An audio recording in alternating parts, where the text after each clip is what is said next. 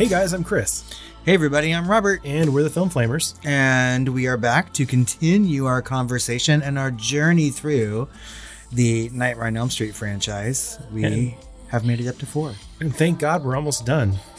Because over on Patreon we'll be doing 5, right? And then I think that's kind of it until next year when we probably, inevitably, we'll talk about Freddy's Dead and maybe, just maybe, the meta-cinematic one. New Nightmare? Yeah. New Nightmare, yeah. We'll be doing that one for sure. We have to. Maybe we want to do a good one, right? Yeah. Eventually. Not that Dream Warriors isn't good. Dream Warriors is an amazing movie. I take that back. But hey, some people love this one. That's right. But we're getting into the part of the franchise where it's iffy. They're just like, okay, or middling. Or something else entirely. We'll get into that, though, I'm sure. As we start talking about A Nightmare on Elm Street 4, The Dream Master, which is a 1988 American fantasy slasher film directed by Renny Harlin and written by Brian Helgeland and Ken and Jim Wheat, I think under a pseudonym at the time. The film stars Robert Englund, Alice Wilcox, and Danny Hassel, and the plot follows Freddy Krueger as he completes his revenge against the families that killed him, along with using another teen girl to gain access to new victims to satisfy his murderous needs. The film received a huge marketing campaign and shot Freddy Krueger into commercial celebrity. He wasn't already? No. The movie is popularly referred to as the, quote, MTV nightmare of the franchise. It certainly is. Okay, listeners, you can check in, but you can't check out, unfortunately. This is A Nightmare on Elm Street 4, The Dream Master.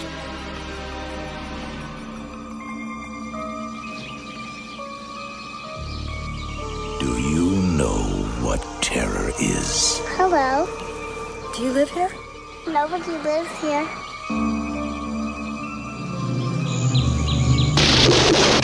Real terror.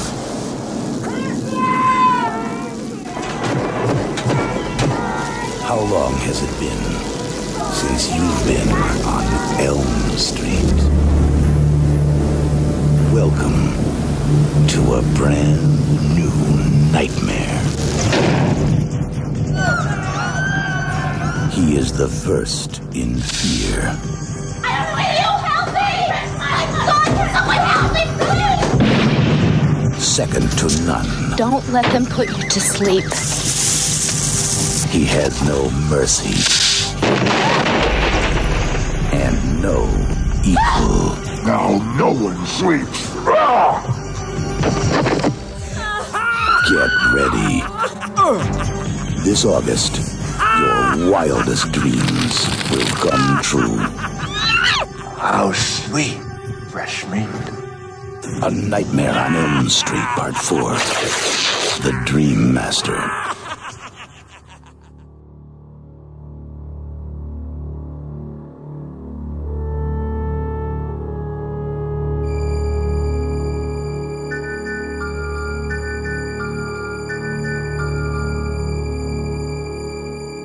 By 1988, Kristen, played by Tuesday Knight, I hate that, looking very, very different, has been released from Weston Hills and is attending high school like a normal girl, with her asylum friends Joey and Kincaid looking quite similar to their days in the hospital. She lives in fear that Freddy Krueger will once again resurrect to haunt her dreams. When she dreams that she is in Freddy's boiler room, she summons Joey and Kincaid into her dream, and they're all like, "Stop doing that, ho, Freddy's dead." But is he? Kristen has other normal friends at school too. Her boyfriend, Rick, a martial arts enthusiast, his sister Alice, played by Lisa Wilcox, a shy girl with a penchant for daydreaming, Lisa Turtle, Sheila, an asthmatic nerd, and Debbie, a girl who hates bugs. Debbie. Joey and Kincaid confront Kristen about her big, stinky dream and warn her that she may bring Freddy back if she's not careful. That night, Kincaid dreams that he's in the car graveyard in Freddy's burial site. His dog, Jason, is there too. However, there's something seriously wrong with that dog's urinary tract because he pees fire on Freddy's grave and boom! That's when Turkey came back. Sorry, that's what it takes to bring the Nightmare Killer back. Kincaid's dream strength can't save him this time, though, and he's killed. Meanwhile, Joey, horny as always, dreams that a naked woman is in his waterbed, and by surprise, it's Freddy, who drowns him by encasing him in his own bed. The next morning, Kristen learns of their deaths, but no one seems to be talking about how Joey got trapped in a water mattress. She tells Rick, Alice, and Alice's crush Dan, played by Danny Hassel, about Krueger and vows to avenge her friends. She gets her chance when her mom puts sleeping pills in her dinner. She's the last of the kids that Freddy needs to kill, but Kristen just can't not use her power and pulls Alice into the dream, giving Freddy fresh fodder for murder. As she dies, Kristen somehow gives her dream pulling into power to Alice. When Alice awakens, she senses that something's amiss, and she makes Rick take her to Kristen's house, where her room is on fire, although her mom doesn't seem to realize it. RIP, Elm Street kids. The next day, Alice falls asleep in math class, and the dumb bitch pulls Sheila into her dream. With a seriously gross kiss, Freddy sucks all the air out of her body, making it look like Sheila had a lethal asthma attack. Thankfully, Alice picks up a device that Sheila made to scare bugs away from Debbie, randomly. Rick begins to believe Alice's crazy Krueger talk, but he doesn't get to help much because he dreams that an invisible Freddy is attacking him in his kick-ass dream dojo. He summons all of his Karate Kidness to the fight, but it's no use.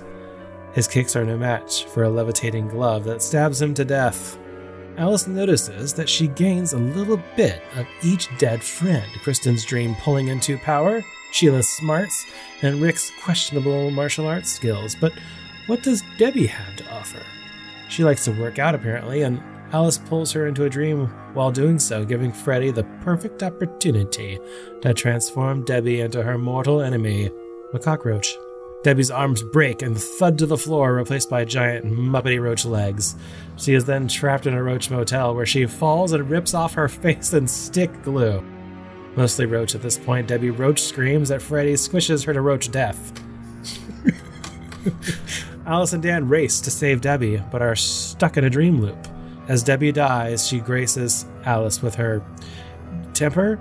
She tries to run over Freddy with Dan's truck, but in reality hits a tree and injures Dan, who's taken to the hospital and prepped for surgery.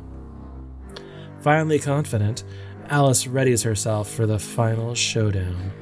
Armed with Debbie's temper, Rick's kung fu's, and Sheila's bug weapon, she joins Dan in his surgery dream. They find themselves in an old church, but Dan is injured, causing his surgeons to wake him up. Alone, Alice battles Freddy. Freddy has the upper Freddy has the upper gloved hand, but Alice has her newfound dream powers, which don't seem to do her very good at all.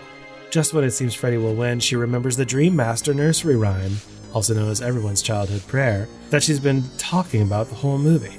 She forces Freddy to gaze upon his own reflection, causing his precious souls to revolt. They pop out of his body and rip him apart. The souls of Alice's friends and the others who came before them wisp away, thanking her, and leaving Freddy a hollow husk of what he once was. Sometime later, Dan has recovered and is now dating Alice. They pass a fountain in which Dan tosses a coin and tells Alice to make a wish. She sees Freddy's image in the water but dismisses it. As they walk away, Dan asks what she wished for. She doesn't tell him, starting a long line of communication problems in their relationship. The end. That pretty much sums it up. Love it.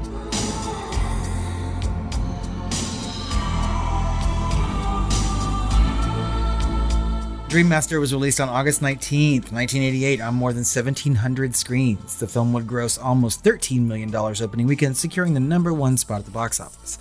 Other movies in the top 10 that weekend included Young Guns, Die Hard, and Who Framed Roger Rabbit. The movie would hold the #1 spot for 3 weeks and remain in the top 10 for a total of 6. Ultimately, it would gross $49.3 million against a budget of only $6.5 million. It would remain the highest grossing movie of the franchise until the release of Freddy vs. Jason. Dream Master holds a 53% on Rotten Tomatoes. Rotten Tomatoes.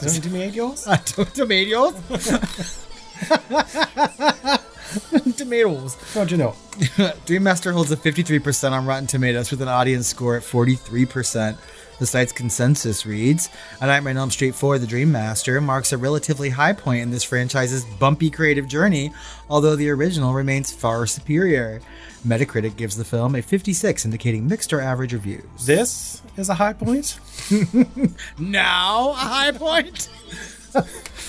Upon its release, critic Kevin Thomas of the Los Angeles Times praised the storyline, performances, and special effects, stating that the film is, quote, by far the best of the series, a superior horror picture that balances wit with gore, with imagination and intelligence. It very effectively mirrors the anxieties of the teenage audience for which it's primarily intended, end quote. Jesus. Thomas then went on to commend Wilcox's portrayal of Alex, stating, quote, it matters not to Freddy that these kids' parents had nothing to do with his torching. In essence, however, the film is about how a shy, lovely teenager named Alice, played by Lisa Wilcox, with a widowed alcoholic father, gradually gathers the courage to assert herself in taking on Freddy, and in the process wins the love of the handsomest boy, played by Danny Hessel, in her school.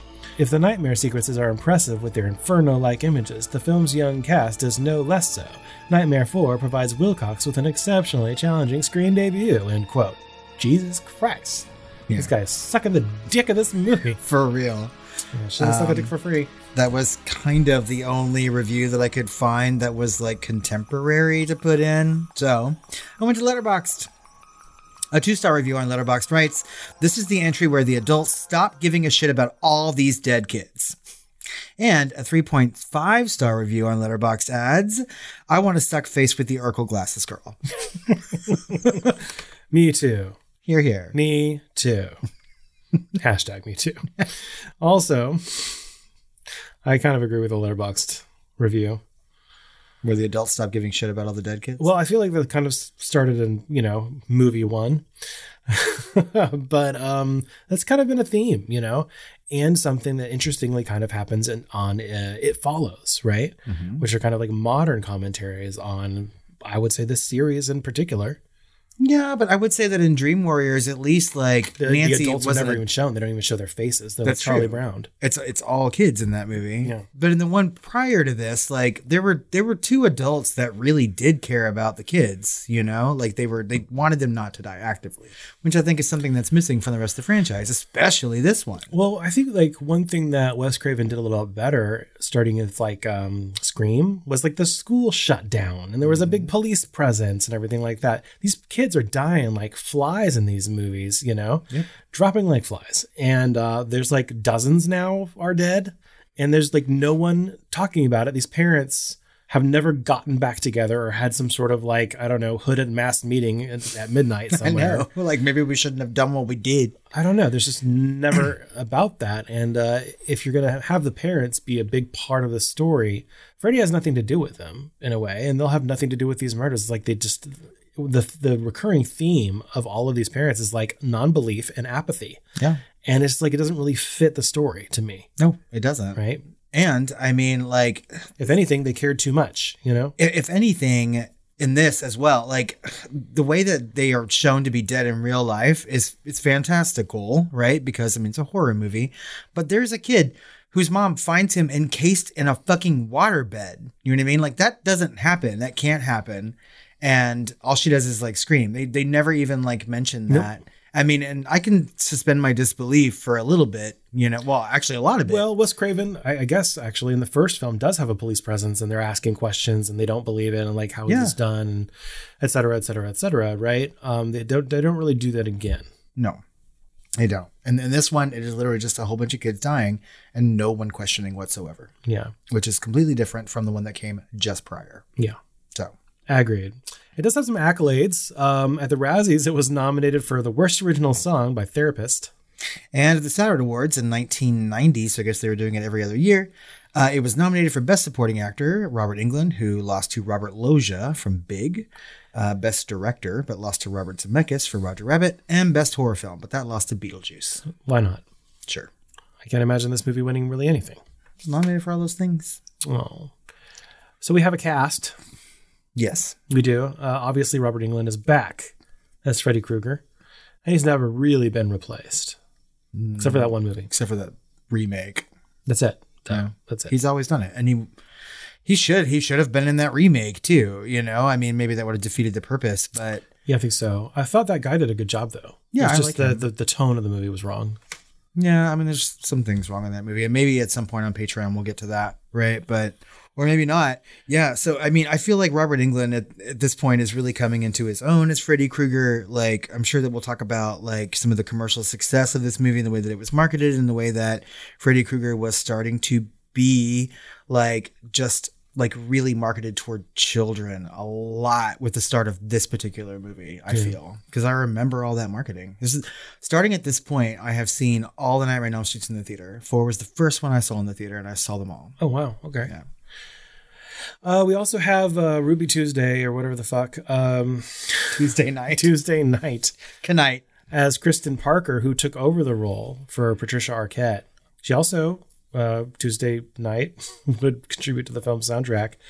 And in 2010's documentary Never Sleep Again, other cast members suggest that her prominence was a result of a relationship with director Renee Harlin. Oh. Something both Harlin and Knight deny to this day. Oh my goodness. Yeah. So we'll have more about that a little bit later. I do like the soundtrack to this movie, though. Yeah, there's a lot about the soundtrack. The soundtrack is beloved, and there's about twice as many songs in the movie as there is in the soundtrack. That's right. I mean, I just like it for the fucking Sinead O'Connor song. So Yeah, it needs to like touch my body or something. Whatever Yeah. it is. Hands Remake on My or Body. whatever. Hands on Yeah. my yeah. Mm-hmm. It's a good soundtrack. Check it out. What? Moving on. Lisa Wilcox as Alice Johnson.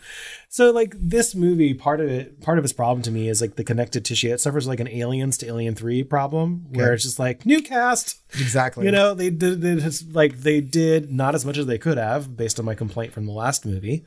But they spent a lot of time kind of building up this group and having them live through something together. And then like the first thing they do is make them into assholes, the survivors of that group into assholes, recast the main, and then kill them off. Yep.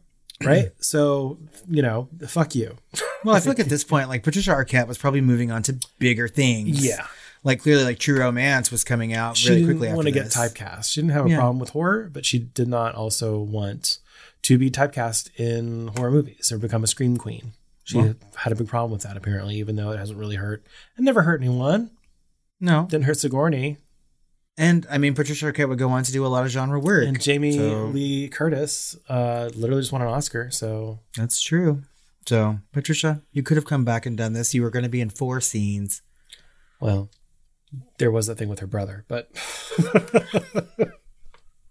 David? yeah, he's only good for scream movies, and then they killed him off of that. And then they took that away. Justice for the Arquettes. I don't know. I feel like Lisa Wilcox was fine in this movie. You know what I mean? Like So was Tuesday Night. and so was Tuesday Night. Really, I mean, like they were all like fine, I guess. But like, I actually enjoyed Lisa Wilcox in this movie, and I thought I really did think that the primary heroine and protagonist in this movie was going to be Kristen Parker's character, played by Tuesday Night, which was Patricia Arquette's character, right? yeah, She was like the dream puller or whatever, and I thought it was going to follow her story, but it kills her off pretty quickly. I feel like they sort of boxed themselves in a little bit or pushed themselves against a wall with the plot device of him seeking revenge on the people who murdered him, right? Or sought some sort of vigilante justice against him. Yeah, he's running out of kids. That's right. On Elm Street. He's got apparently. he's got 3 kids left of the families who did this sort of thing. And you can't have any more movies once he kills those 3 off, right? So they have to have some sort of way to do it. And this was the way. And if every kid has 2 parents, you got to wonder what that fucking like lynch mob was like. It was like 300 people or something. That's right. At this point, I mean, my God.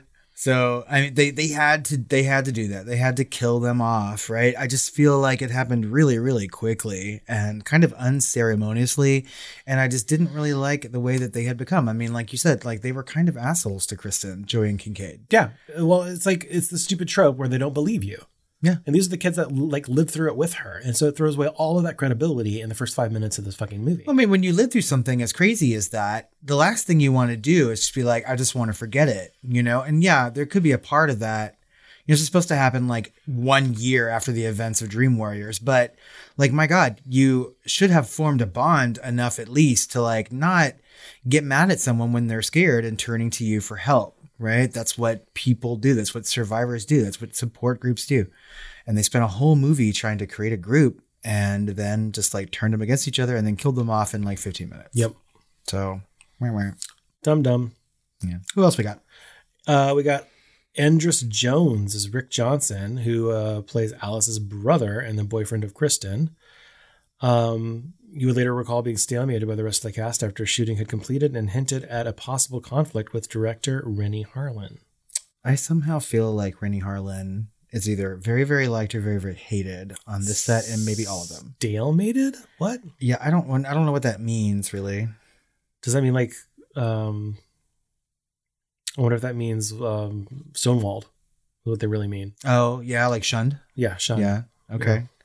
Maybe better. I wonder why. Stalemated. That's a weird way to put that. Yeah. He was good. You know what I mean? I thought he was great. I thought he was one of the most compelling characters in the whole thing because he was actually, it also reminded me of Heathers a little bit, like a good version of that character. You know what I mean? He was really trying his hardest to be Christian Slater in this movie. Which movie came first? Heathers came out after this, I believe. There Or you maybe go. around the same year, you know? Interesting. Huh. But Except he was this guy wasn't trying to be, Jack Nicholson. Jack Nicholson? No, he was trying to be Christian Slater. Yeah. But there was just like some mannerisms and really the way that he looked. I was just like, wow, this is Heathers, like all to a T. We also got Danny Hassel as Dan Jordan. Hassel wasn't expecting to be cast and assumed that the producers giving his character the same name as himself meant that they were not that interested in his role or the script. Nonetheless, Hassel, along with Wilcox, would return in the sequel the following year That's right. as the father Of the Dream Child. Yeah. Who's the daddy? Yeah, and this is most people's hottest guy, but it's not mine. Oh, shit. Is it mine? It's Lawrence Fishburne from the last movie. I know. We're going backward. Stay tuned, listeners, for But that. so is this franchise. Backwards in ratings. Ken Segoas returned as Roland Kincaid. Obviously, Segoas returned from the previous film, although he recalled in 2010 telling his friends not to buy any popcorn and go straight into the film as his on-screen presence was minimal. I mean, he does have a pivotal kind of role in this because, like, he's the kind of he's the reason that Freddy Krueger comes back, right? Because he went to Kristen and he was like, Freddy's dead. There's nothing to worry about. Stop pulling me into your dreams. Then he has his own fucking dream and his dog pisses Freddy back to life. Yeah, which I still don't really understand. I think they were trying to say it was like a hellhound, Yeah. right? But I wanted to think that it was Freddy like possessing an animal because that's all he could do at his state. Possibly. Right. So all he needed someone to do was dig up his bones, Or maybe it's just like that general like junkyard just makes animals. But Renny Harlin was like, it's a hellhound. I'm like, then why is it the fucking okay, whatever. Dumb Yeah. shit. Anyway, he peed fire. Yeah. This guy made Cutthroat Island, so that's all I want to say. I assume we're going to be talking about Renny We Harlin are, in a and I minute. actually kind of like his stuff sometimes. Yeah, I do. don't think it's terrible. He can't- makes popcorn movies. Yeah, and I don't know. And plus, we have to keep in mind that it's never a single person that's responsible for the vision and the pulling off of a movie. You know what I mean? Exactly. He is not a writer, right? And so he's a director and a competent technical director, especially later on. Certainly not really with this one, but Anyway, as soon as that dog peed fire, I was just like, because we're going to get into this movie now, right? We've talked about everything in the cast.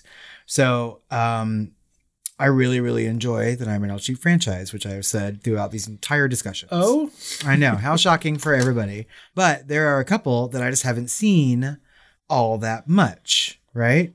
And this is one of them. Like, I've seen it a couple times when I was younger and I stopped watching it. I kind of skip over it and I couldn't remember why really until I started watching it on this particular rewatch. because it's kind of boring. It's not boring, really. I mean, like, it moves really quickly. It does, but it doesn't it's none of it's memorable. Like, Some of it's just really silly to me. and not even silly enough to laugh at though. Right. And that's the difference. It's I mean, beige. It's super fucking beige. we were just watching Predator 2 and like making fun of the movie and having a good time watching it. And like that affected my rating on that movie. I was like, I had a good time watching it. And this one, I was just like, now what? Like literally when that dog pissed fire on the ground. I was like, what is this, Thanksgiving? Yeah, I was just like, I don't even know what's going on right now. So, I mean, I had a gummy, thankfully. It's never explained. And as we get into the movie a little bit, I mean, like, it kind of saves itself from just being completely abysmal. But, I mean, those moments happen too late.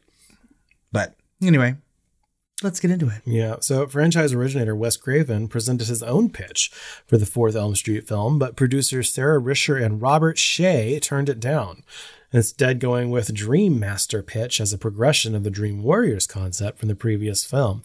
Risher explained that, quote, initially, I approached Wes for an idea for the fourth film. I always go to Wes first each time. His idea was illogical. It was about time travel within dreams that broke all of the rules of the dreams. We decided not to go with that. When we decided to go with William Koswinkel's Dream Master idea, which we thought was terrific, I told Wes we were doing that. Wow. You're doing your best Catherine right now. Kind of. Not really. Like early Catherine. Yeah. Pre-Mid-Atlantic accent all the way, you know?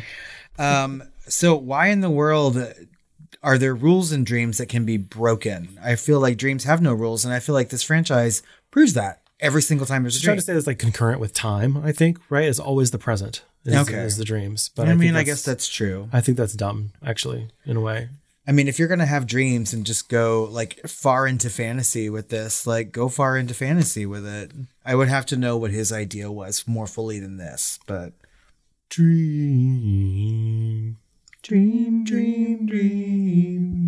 Okay. Shea felt that Craven's idea did not have the impact the producers were looking for. Craven and his writing partner Bruce Wagner were later contacted about doing rewrites for the script, but they turned it down. As Craven felt that they should have been approached the first time around as artists of the original fucking material. probably. But they didn't. They didn't, Blanche. But you're not, Blanche. You're not writing that script. Eventually, the director's work was given to Finnish-born Rennie Harlin, who had previously directed only 2 low-budget features, a Finnish action film called Born American in 1986, and the American horror film Prison in 1987. Have you seen that one? I have. I like Prison quite a bit. After Dream Master, he would go on to direct movies like Die Hard 2, Cliffhanger, Cutthroat Island. This begins his marriage in collaboration with Gina Davis, who would go on to do, after that box office bomb, The Long Kiss Goodnight, which is one of my favorite action movies ever. And I've only seen it the one time with you after a very long time. You trying to get me to watch it. And I also enjoyed the fuck out of that movie. It's a Christmas movie. It's so good. It is a Christmas movie. I need to see it this Christmas again. It's been like 5 years since we watched it. I'm ready to watch it again. Yeah.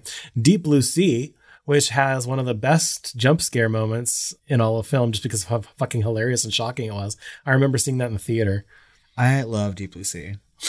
I mean, like, this guy's filmography is, I've seen these movies. I liked a lot of these movies. So what else has he done? Exorcist, the beginning. Okay. Moving on. The Covenant. Yay! I mean, that has a lot of fucking eye candy in it. And I'm it's starting to see a theme here. Super gay. Yeah. And then now, this just in, folks, an untitled third The Strangers film. So I heard that they are rebooting The Strangers. So it's kind of like a retcon, maybe, or just like a redux of that movie. By Rennie Harlin? Are we Harlin. sure that Rennie Harlin isn't just one of those directors' names that people take when they're too embarrassed of their film? Like a Smithy film, an Alan Smithy? A Rennie Harlin film. But is it? I mean, really? Okay. Rennie Harlin. Prison is not a good movie, you know what I mean? But it's very, very 80s and it's fun, you know what I mean? In ways that this movie is too. Like I think this movie has some fun parts to it, and I can see why they would have picked him after like making a movie like Prison. But he would go on to do some really, really big budget stuff. Yeah. Right. But I think that out of all of his filmography, the things that are really, really good, people don't pay attention to. They always go back to Cutthroat Island because that movie lost a shit ton of money. And it wasn't even a bad movie, really. I mean, I watched it when I was a kid. It just wasn't my thing, you know? I watched it on DirecTV whenever it came out. I didn't even see it in the theater. Yeah, I think I watched it on but video. I watched it, I remember my sister and I were like yelling at the TV because it was so exciting. But we were young.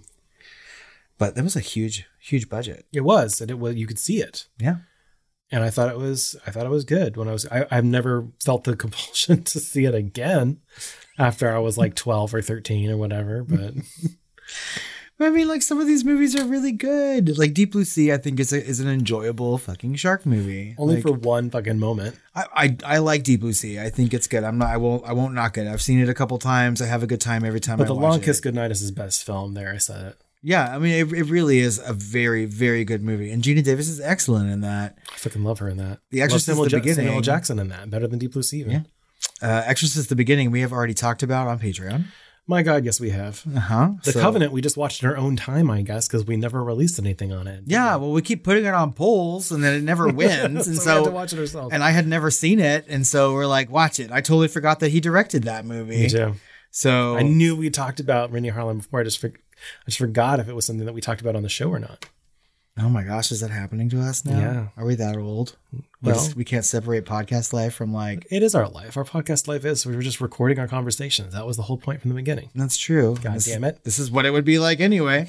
But now we're watching things like The Covenant and we're like, did we Except talk I about that or Exorcist at the beginning? I don't come to talk to you with like a prepared document.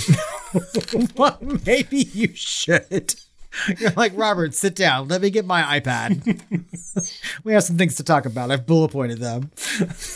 I really don't want him to direct any Strangers movies. In fact, I don't want there to be any more Strangers movies. Like No, the first one was all we needed, really.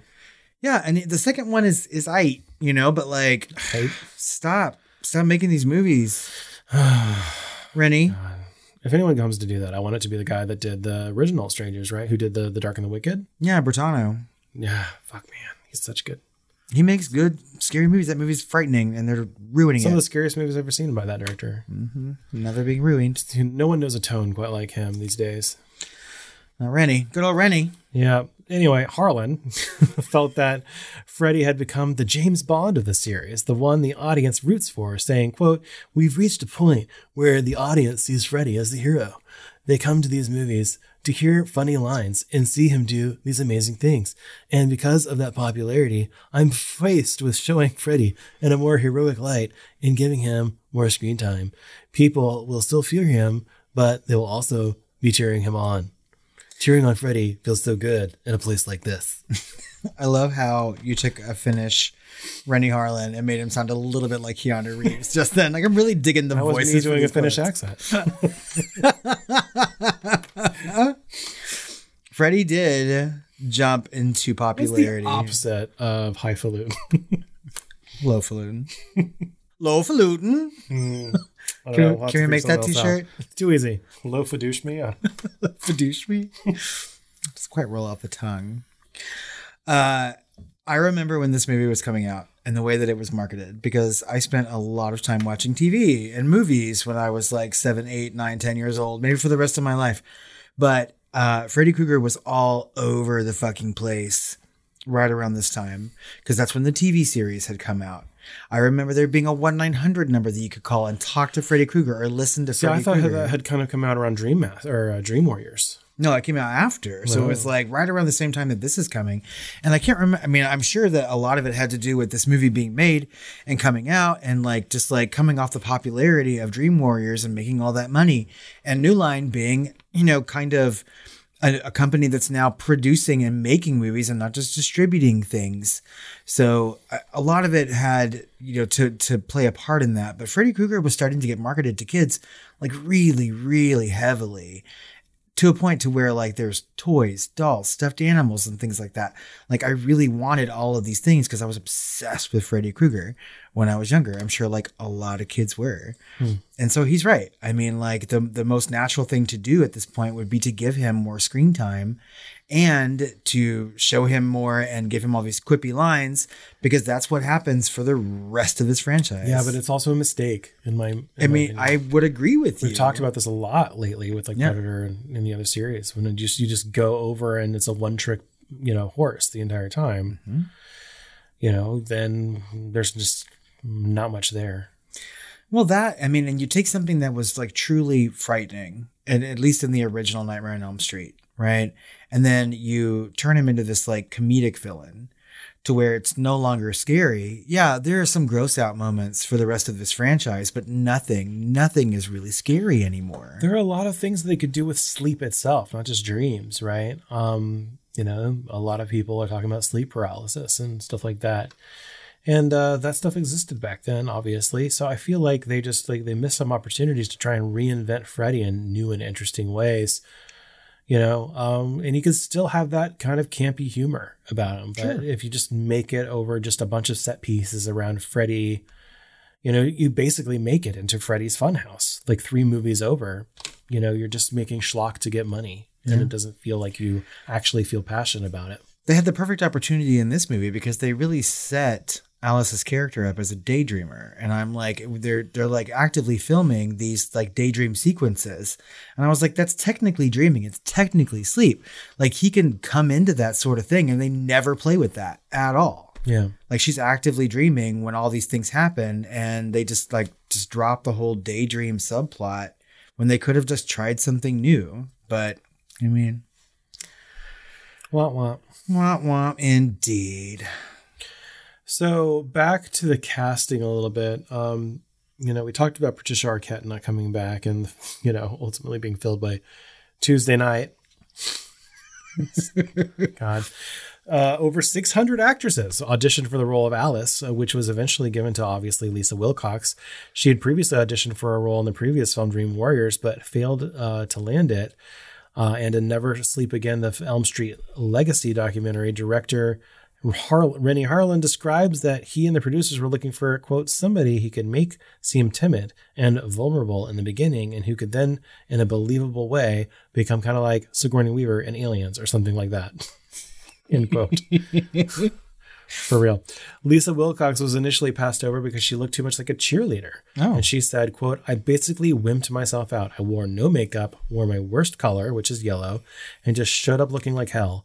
Their reaction was, is that Lisa Wilcox? After they got over their shock, they gave me the role.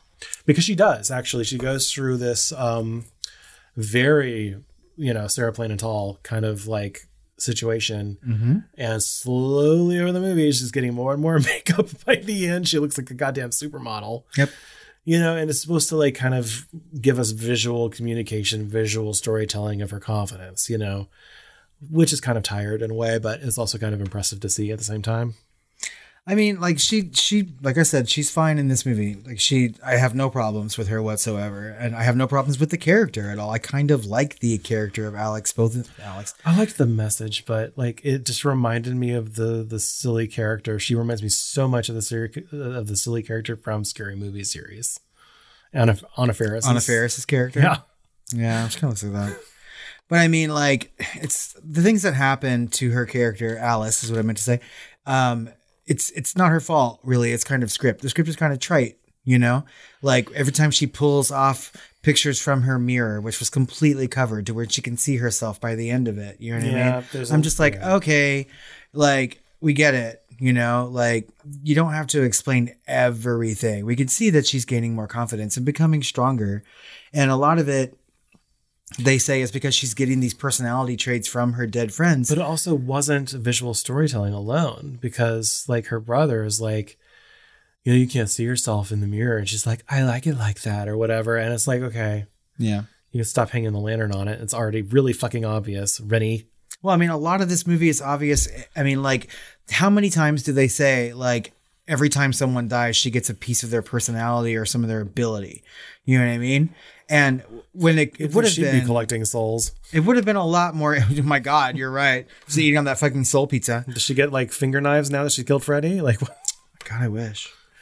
I mean, but like, you really could just say that like going through traumatic experiences is making you a stronger person. Blah blah blah blah blah. That's much better and way more interesting than like now I'm a little bit smarter because Urkel died or whatever. And, you know, and now I can like, I'm kind of good at martial arts because my brother was kind of good at martial arts. You know what I mean? Like, I don't know. I would rather see a character like pick those things up on her own. You know, like I miss my brother. I felt something traumatic. I'm going to start studying martial arts. Yeah, give us the goddamn 80s training montage. We got that montage in that movie, though, right. When she's getting ready to go for the final showdown. You know, she's like, I know. I was just about to sing Final Countdown. Da-da-da-da-da. I mean, she's like getting ready. She's like getting dressed, and she's tying on her brother's like bandana, and she's getting that device, and finally looking into the mirror. And I was just like, I love a montage. Like, really, I do. And this one doesn't disappoint, but. Except that I loved James Cameron's like "fuck you" montage better because it's all live. It's not a montage. When Sigourney Weaver is just like, duct taping her guns together, and like it's this long one shot of her in an elevator. Come on. He like destroyed all montages, getting ready to fight montages with that one scene for all time. Well, this one is like classically 80s, though. I mean, I feel like every 80s movie has one of these fucking montages in it for sure. The final countdown. So the creative process was actually bogged down by the untimely 1988 Writers Guild of America strike. Oh, shit. Running from March 7th to August 7th. So a full 6 months. Mm-hmm. In 1988, forcing Rennie Harlin and the producers to improvise much during the filming. Lisa Wilcox and Andres Jones wrote their own dialogue for Alice and Rick after the death of Kristen while watching their old home videos, such as "I Saw It Happen in My Dream." Oh. Many of the nightmare scenes were made up from ideas that Harlan came up with rather than from the writer's script because they couldn't use shit. So half of this movie. Well, I think this kind of explains everything. It does, in a way, actually. Okay. Well, I guess it all makes sense now. I did not know this. Yeah, but when something was written before, that doesn't make sense to me. If it's written before and they want to do rewrites, like... You stick to what's done. Stick to what's already available. Or you use someone that's not in the guild, I guess. Or someone who's willing to cross the line, I guess. I don't know. But, like, why did they have to do all that? Well, I mean, I think it's pretty obvious that there's something going on with this script. I feel like this movie feels a little disjointed at parts, and I feel like there's not a whole lot of story aside from people dying. And yet they said no to Wes Craven and his writing partner, and went with this. Well, God knows what the script was like before the rewrites or what they wanted to do, right? If they're having people improvise things, they're like, well, we want to change it, but we can't have any writers, so y'all just go and do something and we'll film it, Eek. But I mean, like, we just got through talking about a montage, and I feel like this entire movie is kind of a montage. It's just like jumping from one death to another. And that happens a lot in slasher movies, sure. But like, there's usually some connective story in between. And this one has it, but it's kind of thin. So, yeah, I don't know. So let's talk about the look and feel a little bit. Look, meh. Feel, meh. The score was composed by Craig Safan, who did The Last Starfighter and this TV show Cheers. And that's about it. That's random. I will say, like, as this movie goes on, it gets pretty fucking creative with its gore and its kills, right? Something that will continue in the franchise a little bit, you know? Yeah. I mean, like, there are some moments in this that I think they're actively gross. Like that fucking soul pizza, right? Yeah. Where like there's like meatball heads and he skewers one and eats it. There were some cool ideas, like the pizza, and of course the soul chest makes its way back, and there's that cockroach scene, which is really fucking gnarly, gross. And then the waterbed scene, I actually thought was really cool. I mean, I do like that scene too because it looked very simple, but I mean it looked real and good. Yeah, like it was done, really, really well. And I loved that, but it's all kind of ultimately forgettable. None of it's better than the creativity or imagination seen in the film before it with Dream Warriors. That's true. Or even any of the horror from the first one or even two movies. And so it's like when you've watered down the intrigue and the creativity and the horror and everything else, all you have left is Freddy and his one-liners and some ick moments. I mean, but some of the ick moments, though, I mean, so like I was watching this and I remembered that fucking cockroach scene, but I pretty much just remembered the arms, like the big gangly Muppety arms. And she's stuck in the Roach Motel and she's like, like flailing about. And then when she falls on her face and gets her face stuck in that Roach Motel glue, I was just like, okay, I remember, right? And my stomach started to churn a little bit because I knew what was going to happen. And she pulls herself up and her face is coming off her body. And I was just like, that's fucking gross. And I was just like, It was oh, a good God. cockroach head underneath. Right. You know, but like it's the fucking skin coming off of it, stuck in that glue. Like, it's just one of those moments where you can like feel it. Like we just talked about that kid's veins coming out, right? And being puppeteered. Yeah. And like you can sort of like, It's just one of those visceral moments. it is. You can hear it. The one that just instantly came to mind was the RoboCop, when the guy is covered in the toxic waste or whatever, and RoboCop's car runs him over, and it's so fucking gross. It's all practical effect too. I mean, and this was too, you know? And so, I mean, like, I don't know. There are moments in this. I mean, even the end when like the souls are coming out of Freddy's body, it kind of looks Muppety, but it's neat. Having an arm coming out and like pulling his own head off and shit like that. I mean, by the time this movie was ending, I feel like they spent most of their time and most of their money creating those effects. But in a this. Mirror. Yeah, the way that he died. Finally Yeah. did it.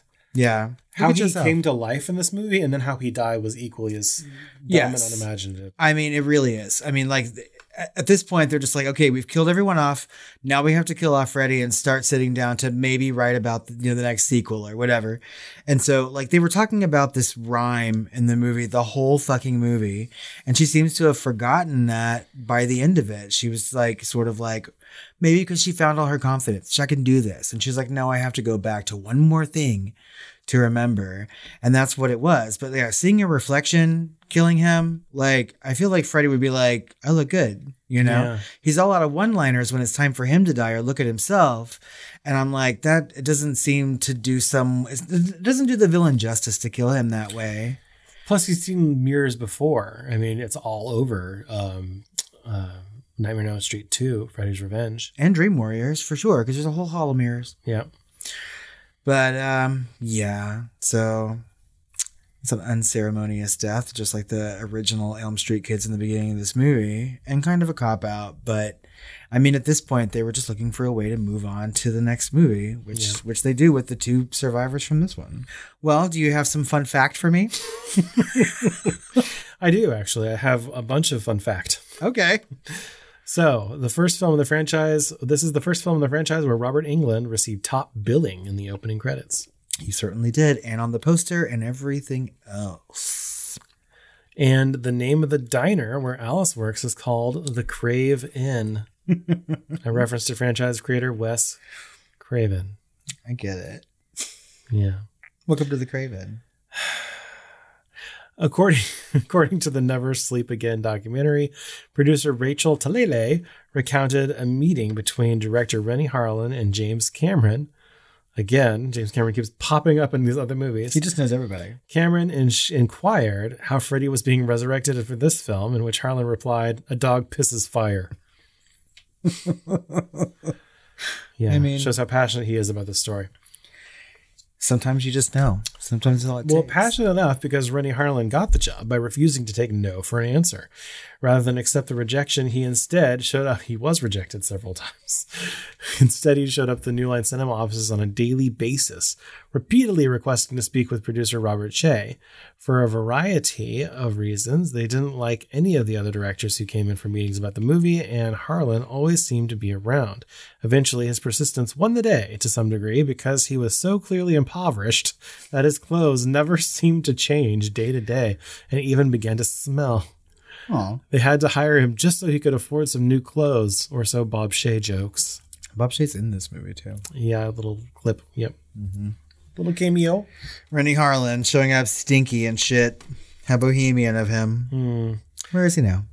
During filming, several of the main actors on set were turned off by their co-star, actress Tuesday Knight, and director Renny Harlin's rumored romantic fling, which ultimately resulted in Knight being pampered by Harlin and giving special attention while the other actors were tossed aside by crew members. The rumor of their relationship on and off set was talked about so much that when the documentary Never Sleep Again, The Elm Street Legacy from 2010 was being filmed, many of the cast spoke of their distaste and jealousy over Knight getting all the attention from their director some 20 years prior. Renny Harlin flatly denies any romance rumors in his Finnish biography. Oh, he has a biography? No, a Finnish one. So I know that Oftentimes at horror conventions, they have a lot of cast together, and Tuesday Night is almost always at these things. She's been at the one down here before, and a lot of the cast from this movie are together. So I'm kind of curious to see. I would just like probably get a ticket just to stand around and see if they talk to each other. I can't on Tuesday nights. You're busy Tuesday I'm nights? too busy Tuesday nights. That's what I have to say. When you start saying good night. Good night. Tuesday good night. So finally, Dutch director Dick Maas was offered to helm the project, but he had to decline due to scheduling conflicts with his thriller Amsterdammed from 1988. Sorry, I just wanted to say Dick Maas. It's a fucking porn. It's probably name, Dick I've heard it. Maas, but whatever. Dick Maas. Amsterdammed, though. Yeah, we have to check that out. That sounds interesting. Amsterdam. Over the Amsterdam. I kind of want to plan an entire trip to Europe now just to be like, what are you doing on your vacation? I'm Amsterdammed. Jesus. Hoover damned. We should remake it for America. Hoover damned. We found our short. We found our short film. Oh my God. Hoover damned. Well, that was a fun fact. Facts. But we have some questions to ask about this movie, like we do. And so, obviously, this is a horror movie, clearly. Yes. Mm-hmm. Were you scared while watching The Dream Master? No. Scared for your soul? Not even a little. No. Yeah, it's not really a scary movie. There's gross parts to it, clearly, that we talked about. But, like, I feel like while I really enjoy Freddy Krueger and continue to do so throughout my entire life, like, he really loses a lot of his edge in this particular movie. Yeah, in the film for me, just isn't very good. Yeah, I mean, like, depending on how you want to look at it, let's get into ratings now then. Out of 5 stars, what would you rate The Dream Master? I gave it a 1.5. To me, it was boring. There's not much going on. It wasn't very interesting. None of it was any better, if nothing else worse than everything else that I'd seen so far in the franchise. There was weird ADR, re-recorded audio in the first half of this movie that was super distracting and weird to me. I feel like this is the first movie in this franchise where it starts to feel like a parody of itself, you know, and there were some times where the camera would get bumped into and like it would shake and they didn't like reshoot or anything. They just used it. I was like, no one gave a shit about what they were doing here. Like, what is going on this set? You know, that I guess they're all just going through the motions, excited to make a movie, excited to get a job, but not actually passionate about the material, you know, or I don't know. It struck me. I was like, I'm watching something that looks like a shitty fucking TV movie in 1988, you know, or whenever this was, compared to 1968. Looking at like 2001: A Space Odyssey by Kubrick, and I'm just like, Jesus Christ. Like, if I had just those two movies, I'd say, like, what happened in human history where we lost all of our taste and our art and our technology to where we went that far downhill in 20 years between films, you know? I mean, I don't think it's that bad. I didn't give it much of a higher rating. When I first watched it, and I've got to learn to stop putting my ratings on Letterboxd immediately when the movie ends. You know what I mean? Because a lot of things happen sometimes whilst you're watching a movie that color my rating, right? Like, by the end of it, I was just like, that's really fucking gross to some of these things that were happening. And so I bumped it up a little bit. My initial reaction was like 2.5 stars. And I was like, nah, that seems harsh. I gave it 3, an extra half star. But now, after a couple days, I was thinking about this movie like I always do.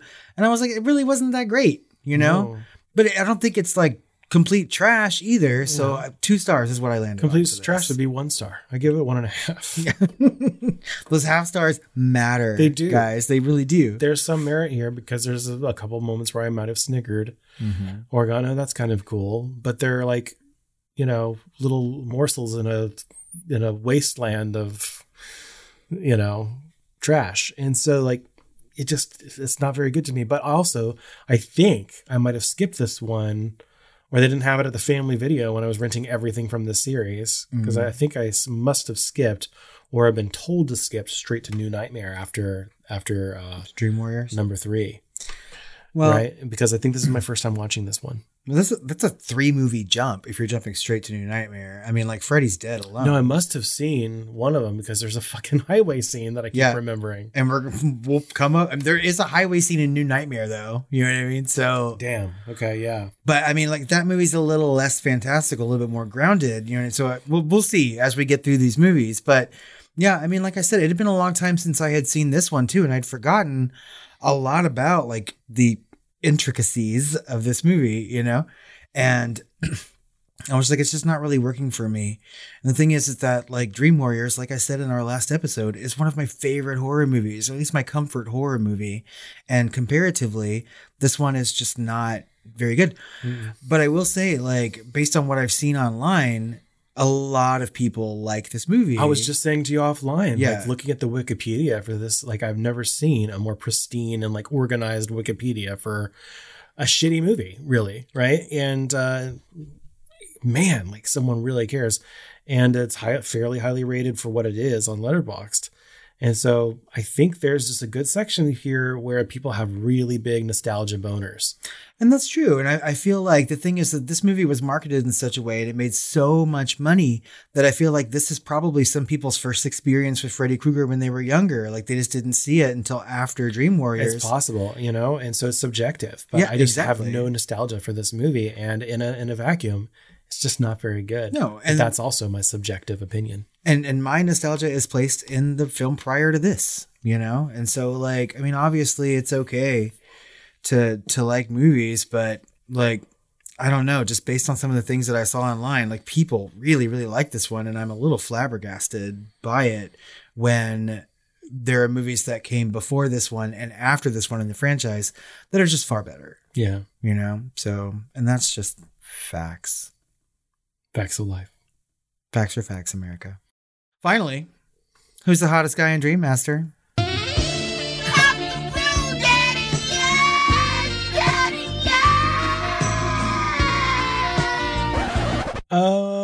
You know, I have to say that it's going to be Andros Jones as Rick Johnson, which is, you know, Alice's brother. The martial arts enthusiast? Yes. The Karate Kid? I kind of liked him. Yeah, he was cute. I really like Dan. His first shot was nice, and then every other shot of him was like, I'm just going traditional with this one. I mean, like, he's supposed to be the dreamy guy. I thought he was dreamy. I did when I was a kid. Like, my little budding gayness, I was just like, oh, he's attractive. And he's attractive in the next movie as well. So that'll probably be my pick. I haven't seen that one in a long time either, but I think the Dan's kind of hot.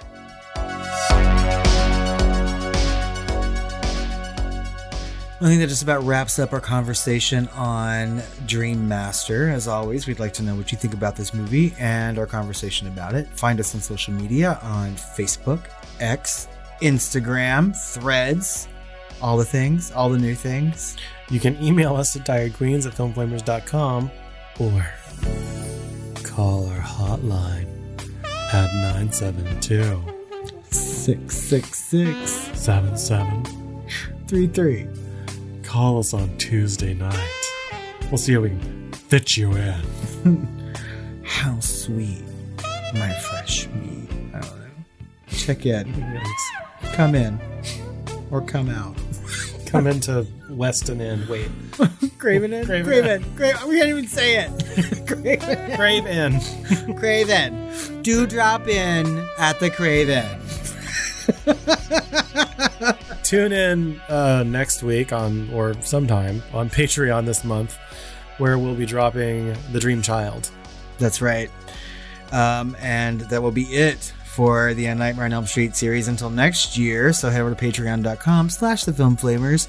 Get that bonus episode, all of our bonus content, get our episodes early, and head over to iTunes or Apple Podcasts, or really wherever you can rate us, and tell us why you like us. Give us a rating. We're going to read that on Shooting the Flames. What's going on next month? Next month, we have a whole bunch of 13s. Oh my God, I'm so excited. That's right. We're going to see the 13th Warrior. That's right. I've never seen that movie.